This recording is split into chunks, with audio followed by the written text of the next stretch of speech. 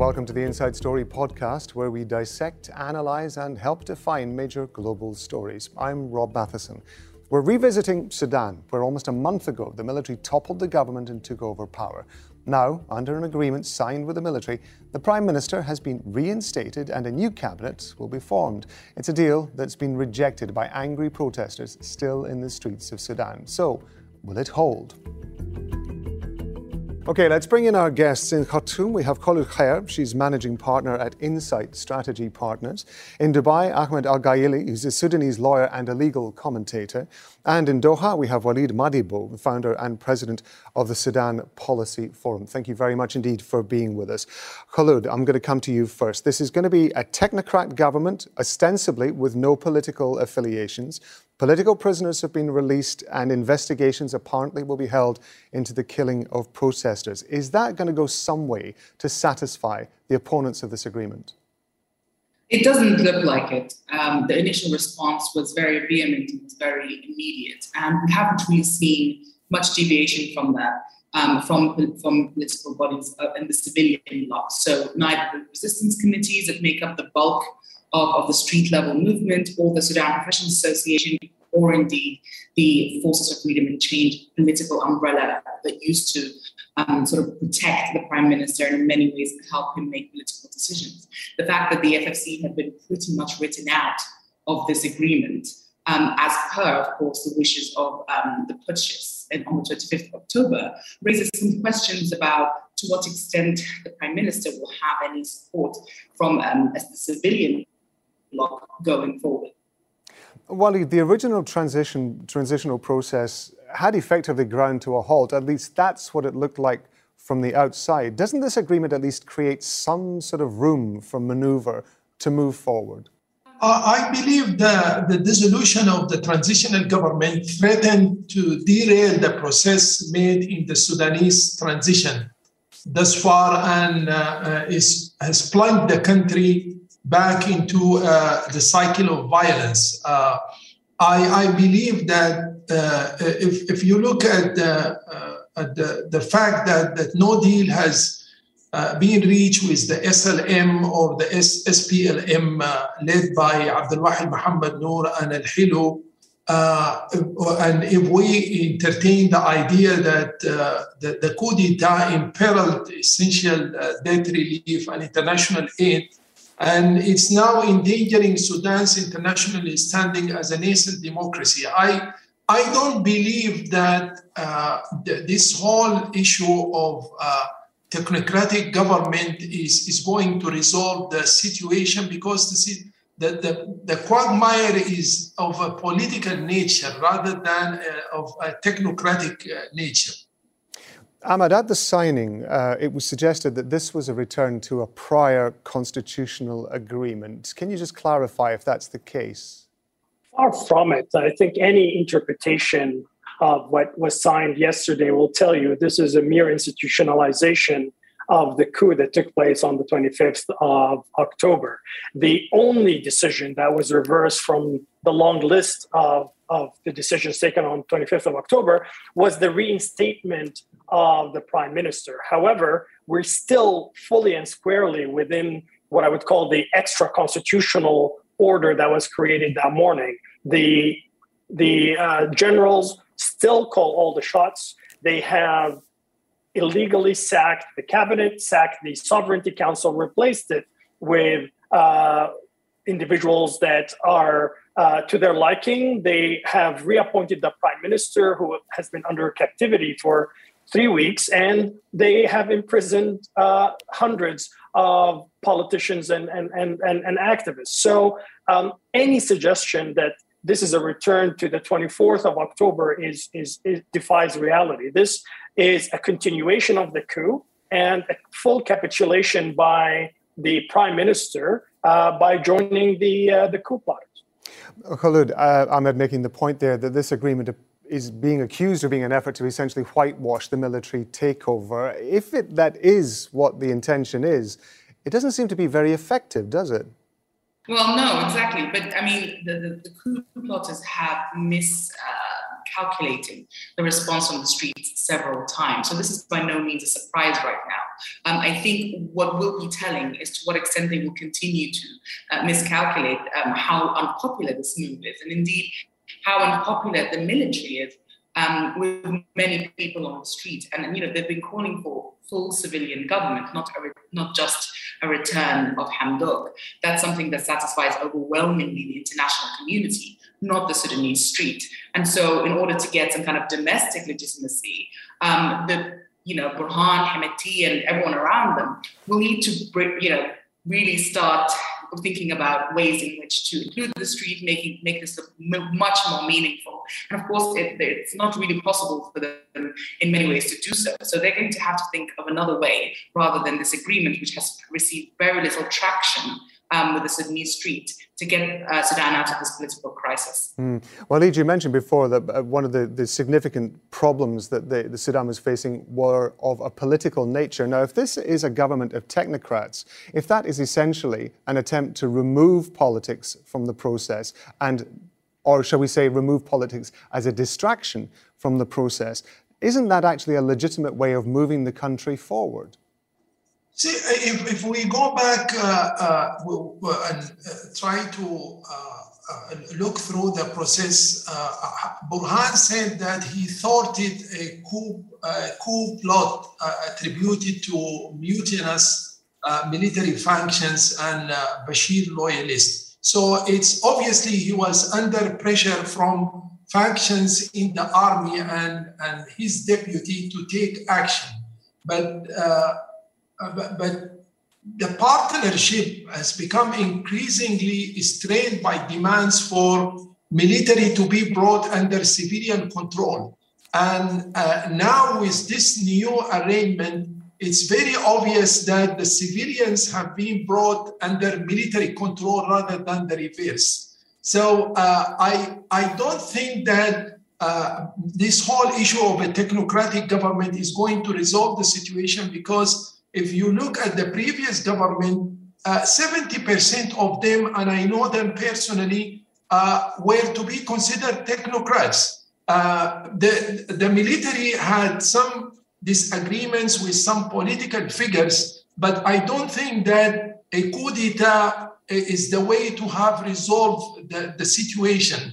Killing of 40 youths, injuring about 300, and imprisoning at least 600 individuals. I think that we are going back to the days of al-Bashir, and unless and until we see what kind of a deal Hamdok could have reached, to me it's not very clear that he has reached for some sort of a deal that will bring the military under the civilian rule. It's only the reverse that is very clear to me. Ahmed, in previous years, we've seen a lot of pressure, a lot of statements being made by foreign governments, foreign diplomats about the situation in Sudan. It all seems to have gone very quiet on that front since the military takeover. Why do you think that is?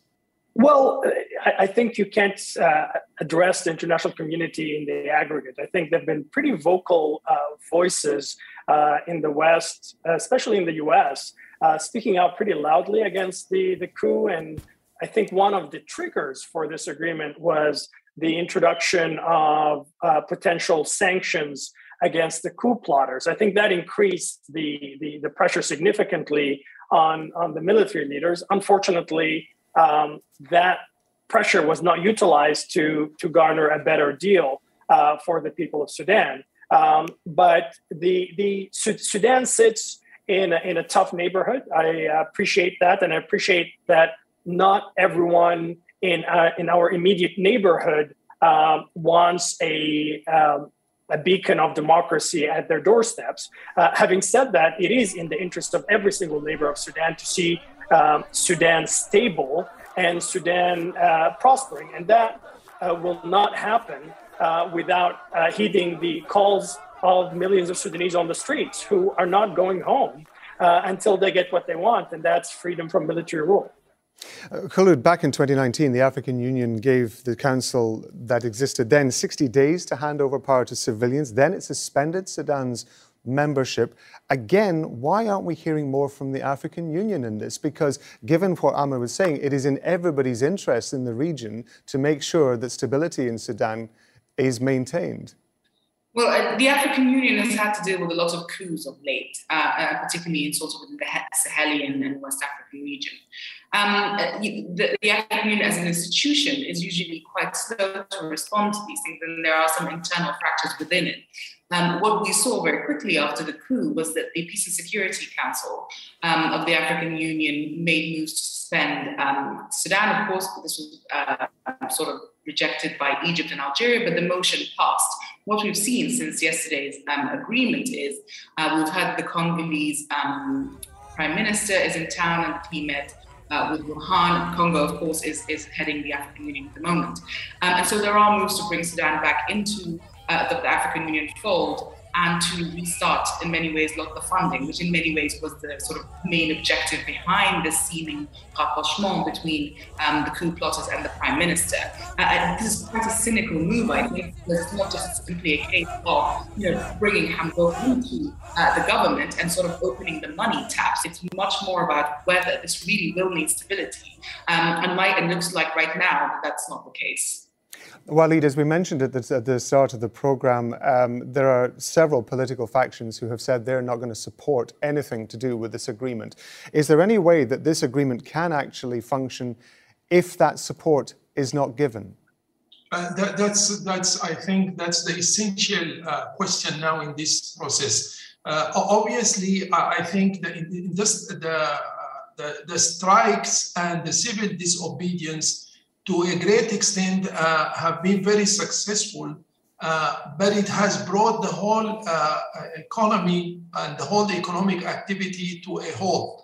Nonetheless, it remains unclear whether it could influence change in the absence of any political brokerage. See, what's one good thing about Hamdok is that he has adopted a policy of containment rather than denouncement.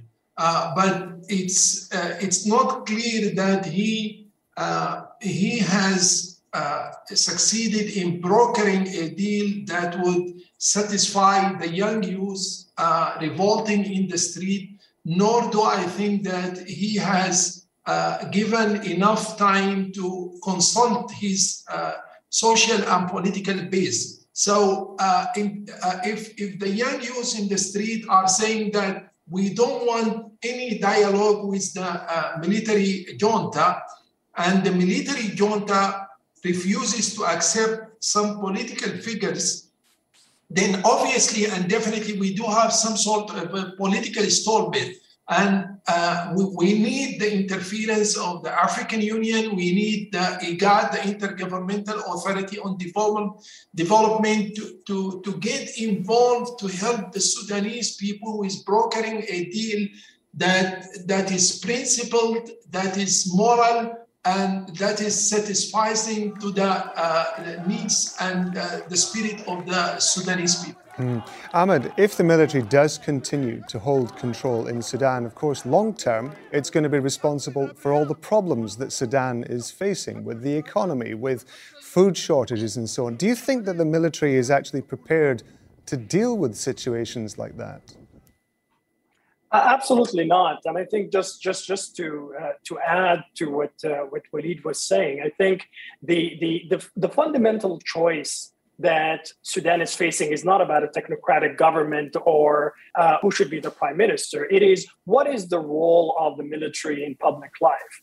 And when we review what is the menu of available options, there's one option that we have tried for the last 2 years, in fact, for the last 30 years, and that hasn't worked, which is ruled by the military. So the millions on the streets have spoken, and their word is clear that they don't want anything or any role for these individuals in the future of Sudan. And that makes Sudan ungovernable for them, politically, economically, etc. These guys are not experts or technocrats themselves, so they are unable to deliver on the prosperity that Sudan wants. But more importantly, they have a lot of blood on their hands, not just from the last 3 weeks, but from the Khartoum sit-in massacre, from their involvement in some of the Darfur atrocities. So clearly, these are not the suitable people to lead Sudan into a democratic transition. And that's why people are not accepting this deal and will not accept this deal. The standoff will continue with only one possible outcome, which is their exit from political life. Kholood, it does look as though this arrangement between the military and the Prime Minister is here for the duration. It's not going to change anytime soon unless something, of course, significant happens. Would it be a responsible response by the protesters, by the opponents of this agreement, to at least give it some time to see if it can start delivering on anything that might give some sort of indication that things could move forward? I mean, one has to appreciate the level of sort of high emotion in the streets right now, and the level of perceived betrayal. First by the military after they deposed Bashir, then by the Sudan Revolutionary Forces, the former rebels, when they sided with the coup plotters and joined Sovereign Council quite recently, and then yesterday by the Prime Minister himself. And I think that's going to take some time for people to work through. There is a real sense of dejection and not at all any hope that this will work. But beyond that, it's very difficult to think how an agreement that was overwhelmingly brokered by one side, particularly at the expense of the other, that sort of sequestered the Prime Minister and isolated him from speaking to his constituents and to his support system, would then bring about the kind of things that the Prime Minister was, and indeed the street, was trying to implement. It seems like there's an inherent contradiction in the way this agreement was brokered and in the way and what it's trying to implement.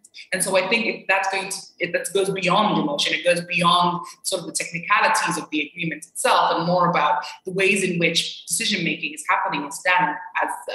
As the previous speaker said, it's much more of the same rather than turning over a new leaf.